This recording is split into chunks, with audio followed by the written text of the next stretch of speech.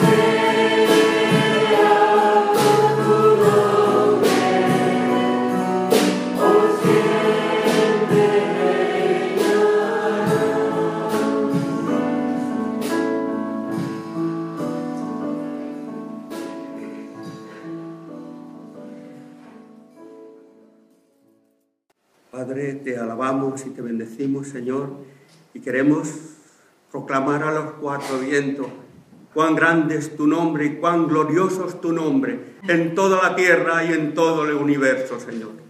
No hay nadie como tú, majestuoso, poderoso, y no hay nadie que ame como tú, porque nos has mostrado tu amor, Señor, haciéndote hombre, pero sin pecado, Señor.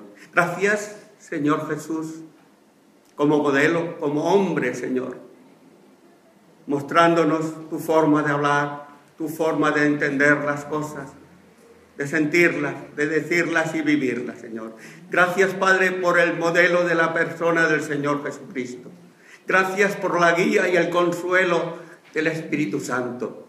Señor, gracias por la dicha del perdón en su nombre. Y Señor, gracias porque nos sentimos limpios y no merecemos tu perdón, pero gracias, muchas gracias por limpiarnos, por rescatarnos, por regenerarnos. Cuán grandes son tus obras en la faz de la tierra y tu nombre, Señor. Gracias, muchas gracias en el nombre de Jesús. Amén.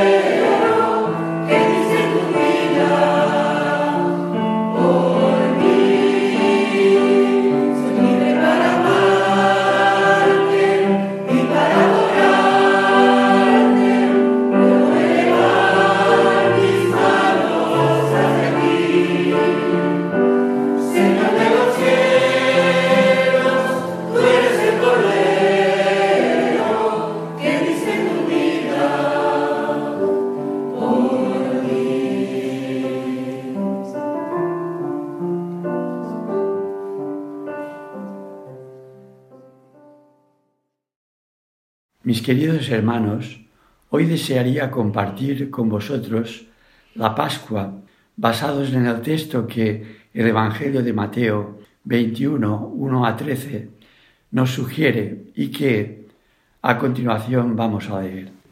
Lo vamos a hacer en calidad de testigos que comparten como discípulos de Jesús y celebran el memorial, en memoria de mí, con Jesús, su Pascua, nuestra Pascua, para crear en Él mismo, de los dos, un solo y nuevo hombre, haciendo la paz. Leemos en Mateo 21, del 1 al 13. Cuando se acercaron a Jerusalén y vinieron a Betfagé, al monte de los Olivos, Jesús envió 2 discípulos, diciéndoles: Id a la aldea que está enfrente de vosotros, y luego hallaréis un asna atada y un pollino con ella. Desatadla y traédmelos.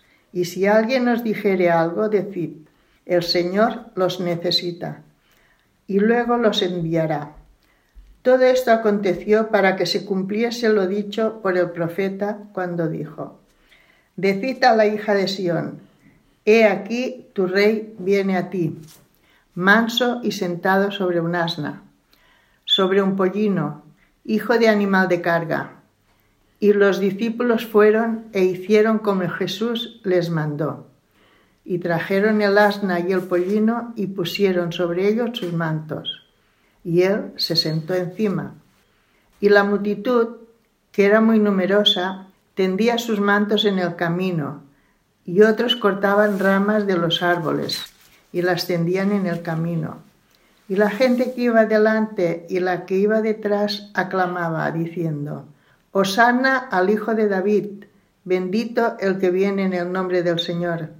Hosanna en las alturas. Cuando entró él en Jerusalén, toda la ciudad se conmovió diciendo: ¿Quién es este? Y la gente decía: Este es Jesús el profeta, de Nazaret de Galilea.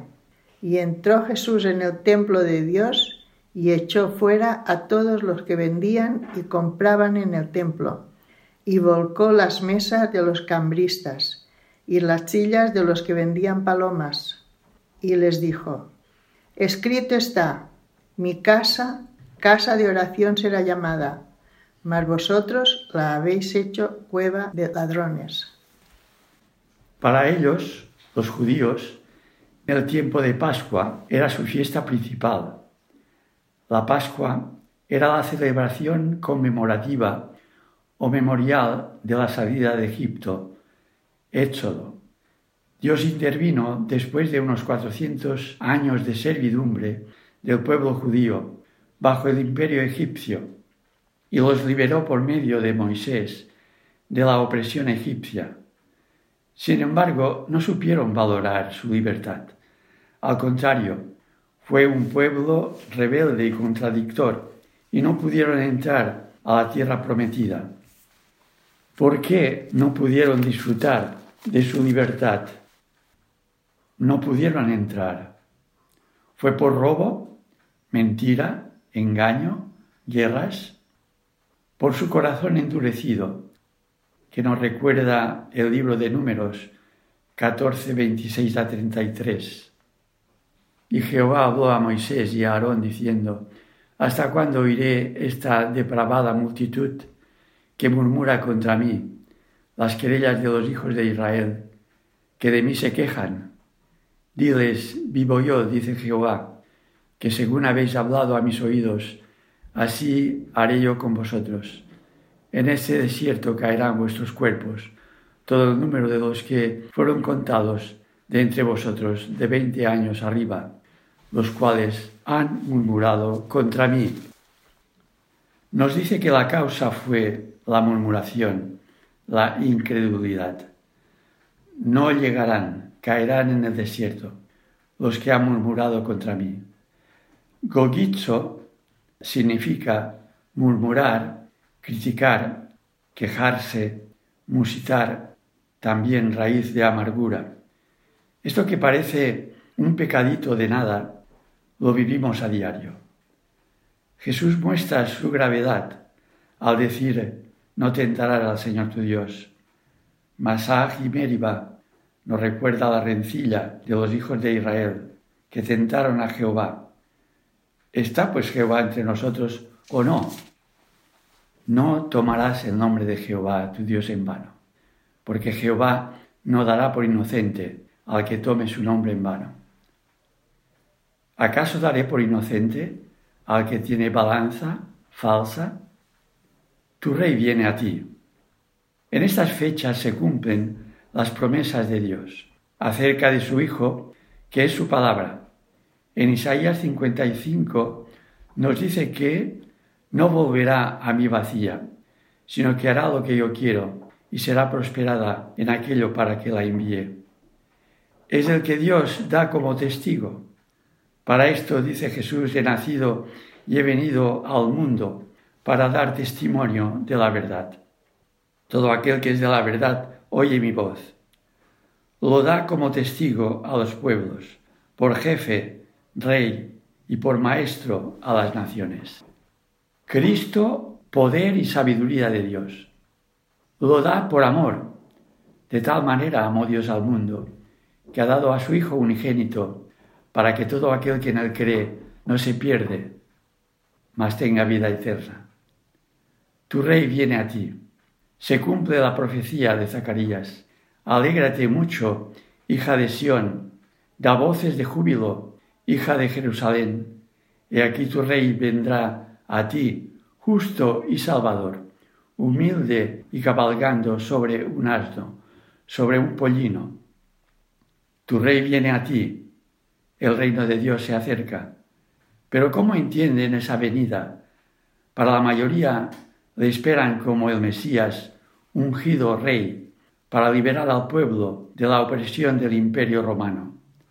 Es el Rey que va a solventar, va a intervenir en los problemas humanos. Di a mi hermano que parta conmigo la herencia. Hombre, ¿quién me ha puesto a mí como juez o partidor? Tu vida, vuestra vida, no consiste en tener, sino en ser ricos en Dios. En nacer de arriba, nacer del Espíritu. Si el Hijo os libertare, seréis verdaderamente libres. La polémica está servida. La pascua de Cristo está saturada de polémicas. Tu Rey viene a ti. No es bienvenida. Hay ridículo, escándalo, indignación. Hay sobre todo golguizo, murmuración, crítica, queja. El Señor, el Maestro, les quiere enseñar. Una y otra vez les descubre, les revela, manifiesta su identidad. Les dice que Él es el Rey, el Mesías que esperan, que su reino se ha acercado y que no solo anuncia el Evangelio, sino que Él mismo es el Evangelio. Sus oponentes le persiguen, son descendientes de Abraham. Jesús les revela que Él es antes de Abraham y que Abraham vio su venida. Y no solo eso, sino que se gozó con Él, como el sumo sacerdote, según el orden de Melquisedec. Hebreos nos lo recuerda, porque este Melquisedec, rey de Salem, sacerdote del Dios Altísimo, que salió a recibir a Abraham, que volvía de la derrota de los reyes y le bendijo, a quien asimismo dio Abraham los diezmos de todo, cuyo nombre significa primeramente Rey de Justicia y también Rey de Salem, esto es, Rey de Paz, sin padre, sin madre, sin genealogía, que ni tiene principio de días ni fin de vida, sino hecho semejante al Hijo de Dios, permanece sacerdote para siempre. Tu Rey viene a ti. ¿Cómo viene? Es el Rey de paz, es justo, salvador, humilde.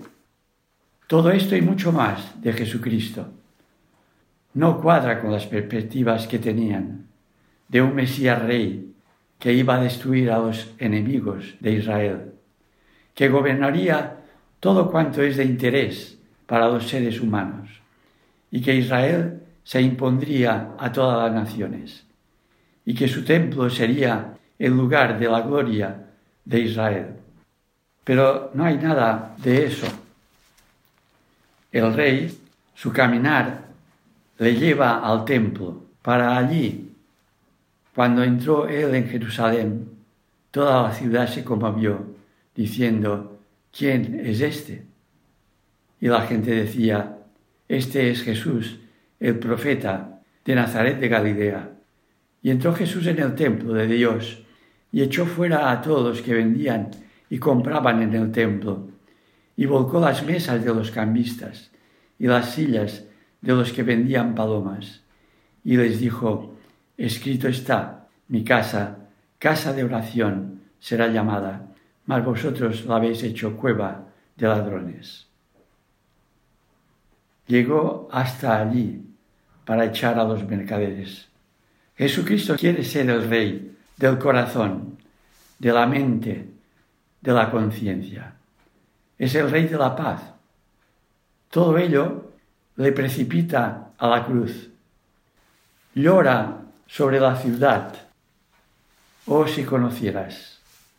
En Lucas nos recuerda esta cita, que cuando llegó cerca de la ciudad, al verla, lloró sobre ella, diciendo, oh, si también tú conocieses, a lo menos en este tu día, lo que es para tu paz, mas ahora está encubierto de tus ojos, porque vendrán días sobre ti, cuando tus enemigos te rodearán con vallado y te sitiarán y por todas partes te estrecharán y te derribarán a tierra y a tus hijos dentro de ti y no dejarán en ti piedra sobre piedra, por cuanto no conociste el tiempo de tu visitación.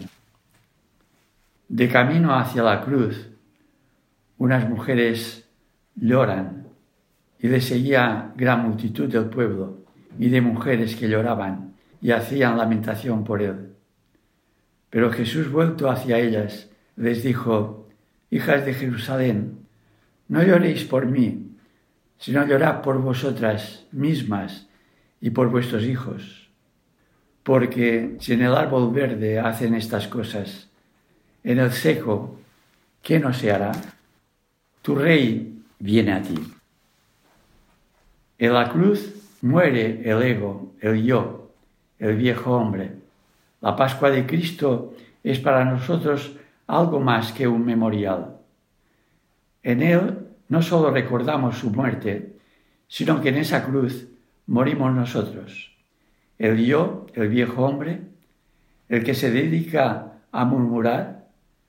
El Señor entra como Rey en nuestro templo, porque nuestro templo es casa de oración. Y no solo morimos con Cristo, sino que resucitamos con Cristo. En esa muerte y resurrección pasamos a ser el nuevo hombre. Las cosas viejas pasaron, y aquí todas son hechas nuevas. En esa bendita presencia somos llenados de su plenitud y dejamos la antigua Pascua, y con ello nos abstenemos de murmurar y de ser esclavos de la mente carnal, del viejo hombre. Estas cosas os he hablado para que en mí tengáis paz. En el mundo tenéis aflicción, pero confiad, yo he vencido al mundo.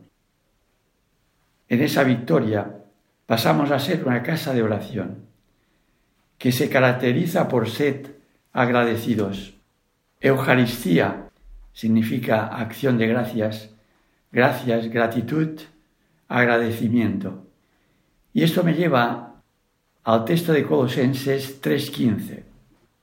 Y la paz de Dios gobierne en vuestros corazones, a la que asimismo fuisteis llamados en un solo cuerpo, y sed agradecidos.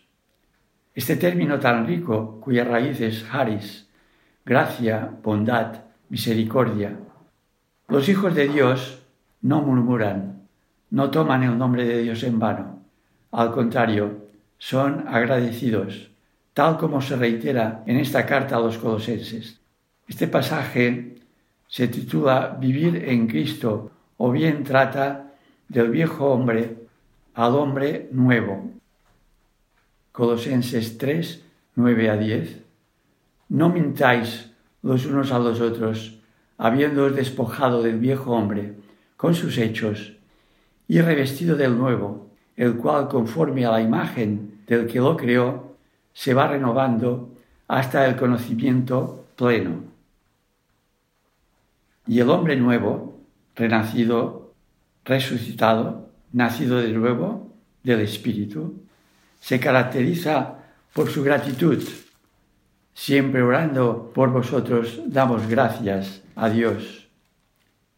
Arraigados y sobreedificados en Él y confirmados en la fe, así como habéis sido enseñados, abundando en acciones de gracias. Sed agradecidos. Perseverad en la oración, velando en ella con acción de gracias. El cristiano se caracteriza por ser casa de oración. Sois templo del Espíritu Santo, por tanto, sed agradecidos. Que el Señor os bendiga.